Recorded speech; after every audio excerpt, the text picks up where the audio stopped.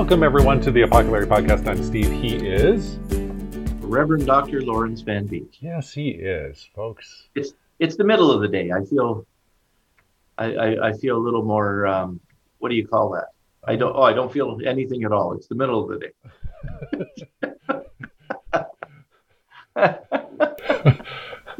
Okay. Yeah. Fair enough. I'm still at work, so. Yeah, that's right.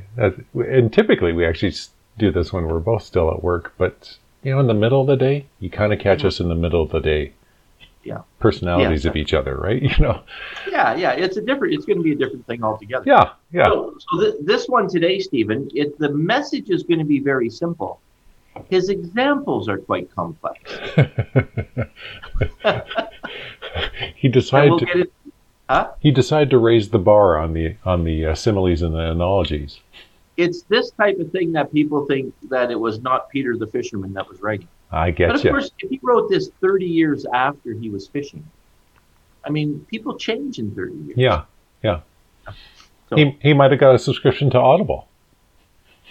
Well, he could have. He could have had that collection of great books that you've got. That I can't get rid of now. Yes, almost wish I'd given them to Devon. But yeah. But they're still great books.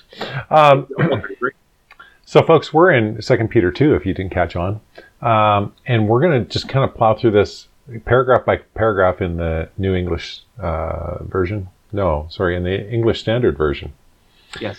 Later, I'll actually figure out what version we're reading, but we're in the English Standard Version. So I'll plow through 1 to 3 in the first, and then we'll keep going on kind of that road. Chapter 2, verse 1. But false prophets also rose among the people, just as there will be false teachers among you who will secretly bring in destructive heresies, even denying the master who bought them, bringing upon themselves swift destruction. And many will follow their sensuality.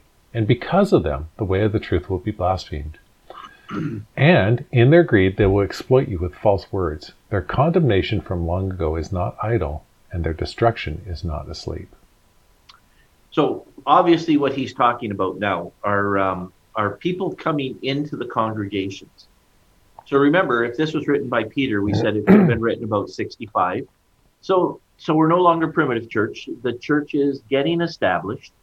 They've been moving away from the synagogues, and they're established, and they've got their own. Some of them have their own buildings. We still think they're mostly house churches, but they might be meeting in halls and things like that.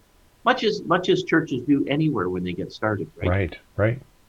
And there are people coming in, and they're bringing heretical ideas, right? Now, these heretical ideas they could be docetic ideas. Docetism was the idea of thoughts that, and part of the big thing with Docetism was Jesus didn't come in the flesh. He actually only appeared to be here, right? Okay. It's a form of Gnosticism. Different forms of Gnosticism had these differing ideas about who Jesus could be. Actually, to the place where some of the Gnostics talk about the Christian church as being the great powerful one that held them down. Now, by the 2nd and 3rd century, when Gnosticism was full blown, that actually could have been true. But we don't look at the 1st century church that way, right? Okay. These guys are just bringing in the whole idea of Jesus, and already he's talking about heresies coming into the church. Okay. Yeah. Just 30 years later, right? Yeah. 30 years later. And they're denying the master who brought them up. So they're denying Jesus. And I think the denial of Jesus is that Jesus actually came in the flesh and that he died in the flesh. These are the kind of things that he was fully human and died as a man, though he was also still fully God, right? So that was the thing that they're trying to figure out in the 1st century. And they follow their own sensuality. So some of these guys then they felt that whatever you did in the body was fine. So Jesus saves us, and he saves us from sin, right? But our own sensuality, that's a part of our humanity, not a part of our spirituality. So it doesn't matter what you do in the body. Doesn't it sound like, the 1990s North America, really? Yeah. But when all of our evangelists went crashing down in the late 80s and early 90s, Right. although they weren't your evangelists, most of them were Pentecostal. We all claimed them, Larry. Pentecostal leadings. Yeah, we all claimed them. Yeah. Oh, yeah. The E3, because they didn't do anything, they didn't have any of these issues. Right? we had Chuck Swindoll. That's ours. That's our shining light out of the E3. And unfortunately, he's actually one of the best preachers I've ever heard. I mean, he's still doing it, right? He's still preaching it. Yeah. But anyway, so that was the issue. He's talking about people coming into the church, and they're greedy and they're exploiting people for money. Oh, doesn't that sound like all evangelists today? And their condemnation from long ago is set. So these guys are going to, their condemnation set. And then he gives the examples, and that gets a little more difficult. Okay, so picking it up at verse 4 then.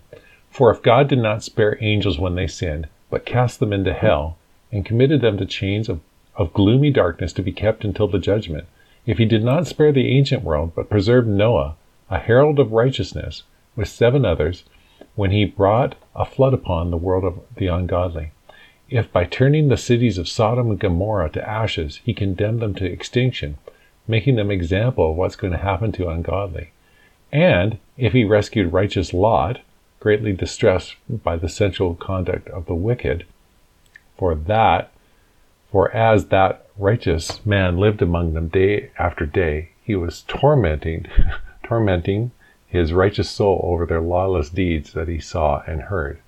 Then the Lord knows how to rescue the godly from trials, and to keep the unrighteous under punishment until the day of judgment, and especially those who indulge in the lust of defiling passion and despise authority. Intriguing, isn't it? Yes. So he uses a triad here of examples, the 3 examples of God helping and then not sparing. So his examples are the angels, and then Sodom and Gomorrah. I missed one. And Noah, and then Sodom and Gomorrah, right? And I also like it that Lot is so highly esteemed by him. But when you read the story, he was kind of a jerk. But that's okay.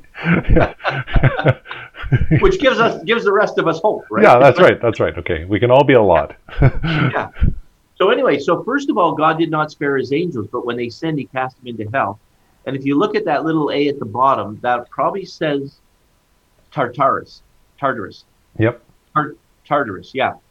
And it's funny because Peter's the only guy to ever say this, and Tartarus was a Greek place for the keeping of the gods. That, remember, they trapped the immortals in Tartarus, and then if you watch any of the movies lately, those immortals escape and they fight against Zeus and the others.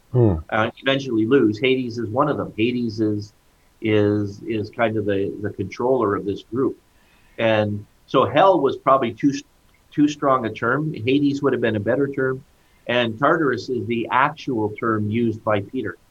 So that's where these angels end up. The other piece of this, and then they're chained in gloomy darkness until the judgment. Now Peter picks this up. They used to think Jude picked this up from Peter.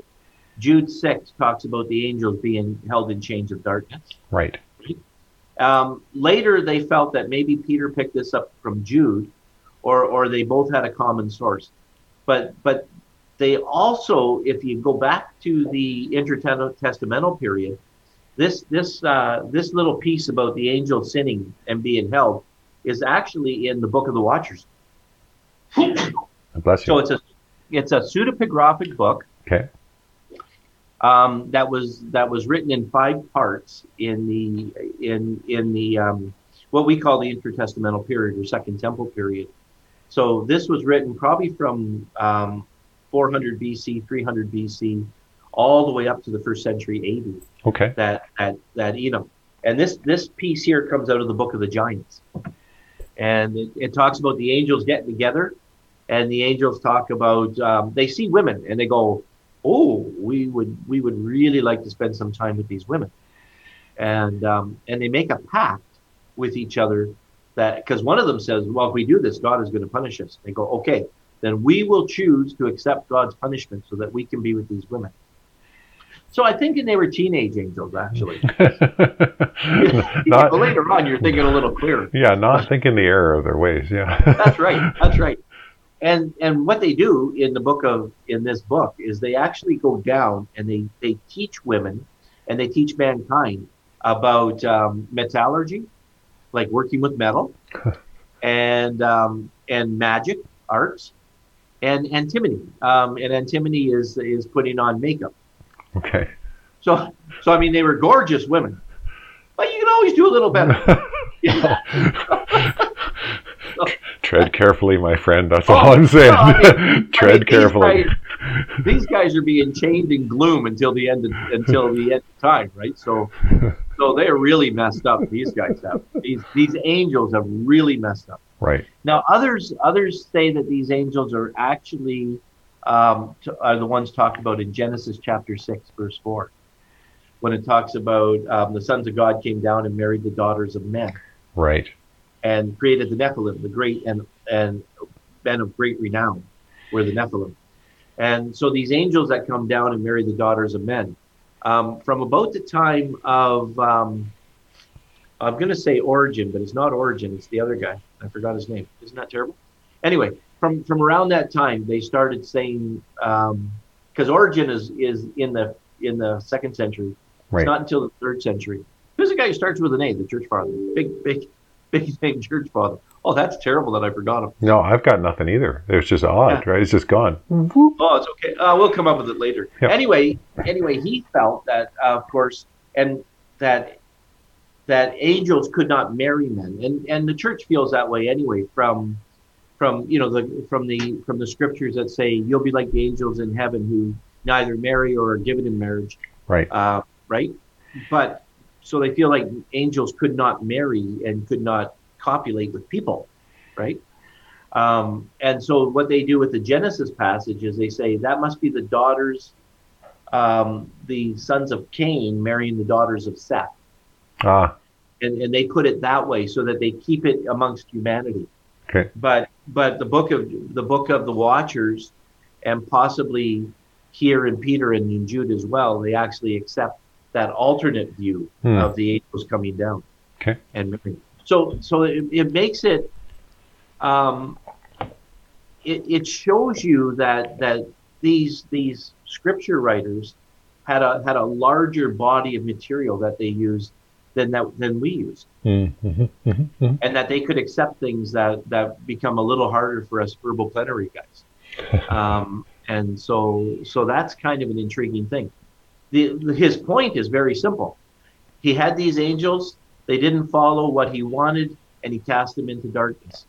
Then he uses the second example, that he didn't spare the ancient world, but he preserved Noah. So with all of the people in the world at Noah's time, God destroyed them all, and he saved the 8, right? Right. Noah and his kids and their wives is all that were saved from that.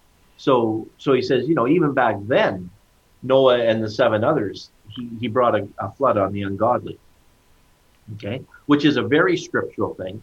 Yeah. And then the third one is also scriptural, is Sodom and Gomorrah. So it's interesting to me that he possibly uses an extra biblical example along with 2 biblical examples. Yeah.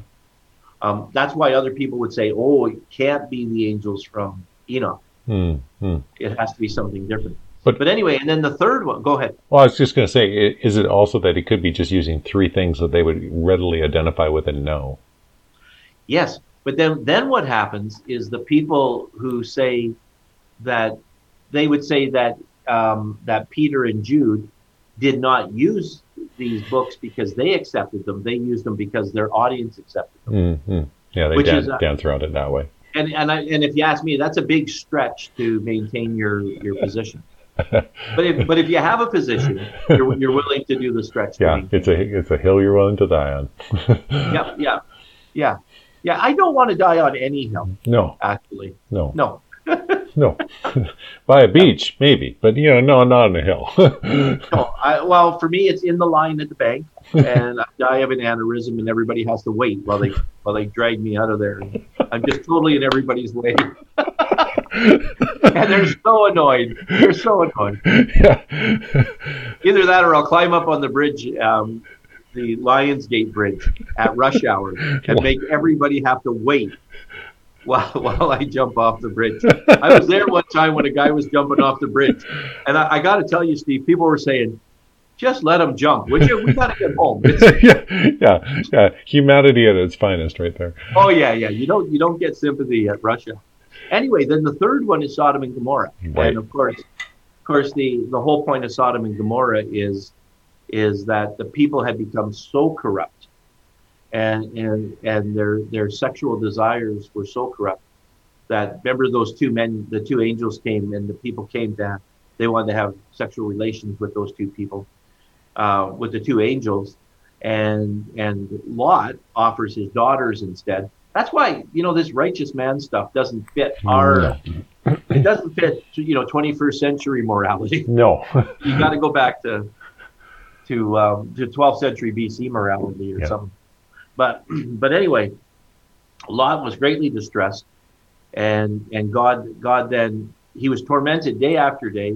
You don't get any real that would be in the intertestamental literature that they would talk about. They would develop Lot in this way, and that these guys are reading that kind of literature, and so they're looking at Lot that way as well. So this is the way the rabbis are teaching them about Lot. And then the Lord, he rescued Lot from his trials, and he keeps the unrighteous under punishment until the judgment day, especially those who indulge in the lust, defiling passion, and despising authority, which is interesting. That's an interesting one. Right? So one is sexual passion, right? And the other is going against your pastor, kind of idea. Yeah. and he sticks that into Peter as well. Yeah. Now, when he talks about despising authority, he's gonna develop it a little further later on and talk about angelic beings, actually, which again some people think are church authorities, and others say, well, it's actually angels, just like Jude talks about Michael, arguing it was Satan, and he doesn't defile Satan. He just says Moses belongs in heaven. Okay, which is interesting. Okay. So picking it up halfway through verse 10 is kind of where we stop, folks. So, bold and willful, they do not tremble as they blaspheme the glorious ones. Whereas the angels, though greater in might and power, do not pronounce a blasphemous judgment against them before the Lord. But these, like irrational animals, creatures of instinct, born to be caught and destroyed, blaspheming about matters which they are ignorant, will also be destroyed in their destruction, suffering wrong as the wage for their wrongdoing. They count it pleasure to revel in the daytime.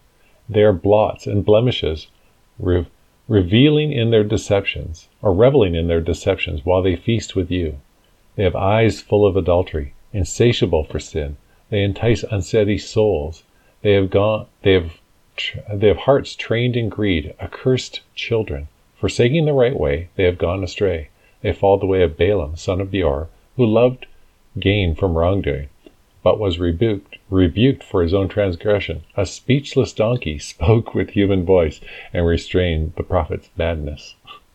What a speech! Yeah. Oh, yeah. He's really going hard now. So again, the bold and willfulness is they're blaspheming the glorious ones. They're speaking poorly against angelic beings, right? Mm-hmm. And against and he says you can't do that. You just don't do that. You don't pronounce a blasphemous judgment against them before the Lord. So they're being silly about angels, and he's saying you can't do that, right? You cannot. And Jude does the same thing with Michael, and he says these guys are just like irrational animals, and they're going to be destroyed, which is kind of rough. But yeah. See ya. Yeah. And they're suffering wrong, and that's going to be as the wage for their wrongdoing. So their own suffering is what they're going to get. But these guys are reveling in the daytime. It's almost like, do you remember David's son when they would was it Absalom who had relations with David's wives on the roof? I believe so. Yes. To criticize David, it's that kind of thing. They don't have any sense of propriety at all. And their blots and their blemishes, they're reveling in their deceptions while they feast with you. So they're being very irreverent in the Lord's Supper. Some of this actually makes me think, because sometimes, we can be irreverent in the stuff we do, and it kind of scares me a little bit, to be honest. Yeah. And their blots and blemishes, they have eyes full of adultery, insatiable for sin. They entice unsteady souls. And they have their greed. They are cursed children, forsaking the right way, they've gone astray. So it's almost like the stuff we hear about ministers in churches that are using spiritual manipulation to work with their congregation, and they're getting involved in adultery, and they're getting involved in greed. And this is what he's saying. He's saying these guys are in your church, and they're not respecting the authority of the church, the authority of the pastor, but they're actually doing all of these wrong things, and everybody's going with them, because this is not a big step away from people's past. If you're in Greece and in Rome, this kind of lifestyle was normal for the non-Christian. So for it to come into the church and continue on wouldn't be very far out of the way of normality for them. Okay. Right? Okay. And then he says, you've gone the way of Balaam, of course. And we all know Balaam. Balaam was the Midianites? He was going to help the Midianites. I believe so. Yeah. And he starts beating his donkey, and his donkey speaks to him and says, what are you doing, man? Yeah. I'm just trying to save your life here. Yeah. And the interesting thing with Balaam is, after the donkey speaks to him, he still goes there, but he doesn't prophesy against the Israelites, but he still teaches them how they can cause God to punish his own people. He says, you marry them and have relationships with them, and then God will punish them, and you'll get what you want. And they do that, and it works for them. And God kills Balaam for the advice he gave. Yeah. Dumb man. Yeah. Well done, doofus. Here's your reward. And by the way, I don't know if Balaam was his real name, because Balaam means destroyer of the people. Oh. Imagine that coming out of, who's this? Well, this is the little destroyer of the people over here. I am the destroyer of the people, God's prophet, destroyer of the people. Yeah. He's mentioned in Revelation along with the Nicolaitans, which also, Balaam is destroyer of the people in Hebrew, and Nicolaitans is destroyer of the people, or conqueror of the people in Greek. You remember Nike was the god of destruction. Oh, perfect. Or the god of conquering, actually. Yeah. Perfect. Yeah. I'm so glad I wear New Balance shoes more and more every day. Which is better as you get older, because you better hang on to whatever balance you have. That's right. All right, folks, picking it up at verse 17. These are waterless springs and mists driven by a storm. For them, the gloom of utter darkness has been reserved.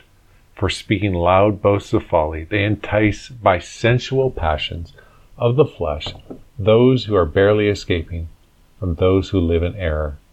They promise them freedom, but they themselves are slaves of corruption. For whatever becomes or overcomes a person, to that he is enslaved. For if, after they have escaped the defilements of the world through the knowledge of our Lord and Savior Jesus Christ, they are again entangled in them and overcome, the last state has become even worse than the first. For it would have been better for them to never have known the way of righteousness, than after knowing it turn back from the holy commandment delivered to them. What a true proverb says has happened to them. A dog returns to its own vomit, and the sow, after washing herself, returns to wallow in the mire. Yeah, he's good with the imagery. Yeah, and not holding back at this point. Like, he's not saying, well, it's something to think about. I've seen a dog vomit and then go back and eat it, and it's very unpleasant. No, there's nothing good about this. No. The pig thing isn't as bad, and they wallow. Yeah. So anyway, so that's what these guys are. They're they're boasting. They're sexually immoral. They're promising you freedom, but this type of freedom is actually something that enslaves people. right? I am a Christian. I'm free from all things. Actually, you're not. If you can't stop smoking and you're held to smoking, you're actually a slave to smoking. You're a slave to your job. You're a slave to, I threw that in. You're a slave to your passions. Alcoholics struggle very, very hard to get away from their alcoholism, right? Because there's actual physical things that does to you. And so he's saying that that's what these people are. And he says their later state is worse than their first state, because they've actually known the truth and they're doing this kind of stuff, that it's actually become worse for them. And so therefore he's saying, all that he's really saying in this is there's these people coming into your church, and they're telling you that you can live a way that Scripture doesn't teach, and you cannot follow that. Do not listen to these people. Do not follow their ways. And he uses all of those examples, biblical and extra biblical, to say.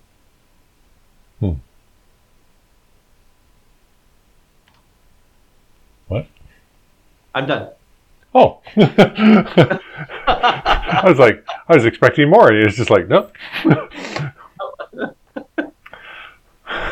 There really isn't anything more to say. I'm not criticizing. Don't get me wrong. For some reason, just the way you ended, I just thought, wow, what a chapter. Yeah. Like, Peter is not holding, or whoever the authorship is, whatever, if we want to play that game. We've got to stop reading all these Bible verses. They're making me feel very guilty. That's right. I've had enough of being made felt guilty. And hang on a second. Am I being made felt guilty, or am I experiencing proper guilt? I'm going to choose the latter rather than the former. Yeah. Well, we should on our well listened to podcast here. So that's right. Larry, that was great. Subscribed podcast. yes. Our heavily oversubscribed. That's one of my favorites. Larry, that was fascinating and fantastic. Thanks so much for enlightening that. Folks, as you can see, Peter's not holding back. He's just laying it all out for us, right? We follow some of these odd heresies at times. And rather than respecting the authority of what God has laid before us. Such a great passage. So much power in it. We're so thankful that you could join us on this journey. We're grateful for you, our listeners. And we'll be back in about a week's time when we're going to revisit 2 Peter, except we'll be in chapter 3. And we'll go at it there. I'm Steve, he was Larry, and this is the Apocalypse Podcast.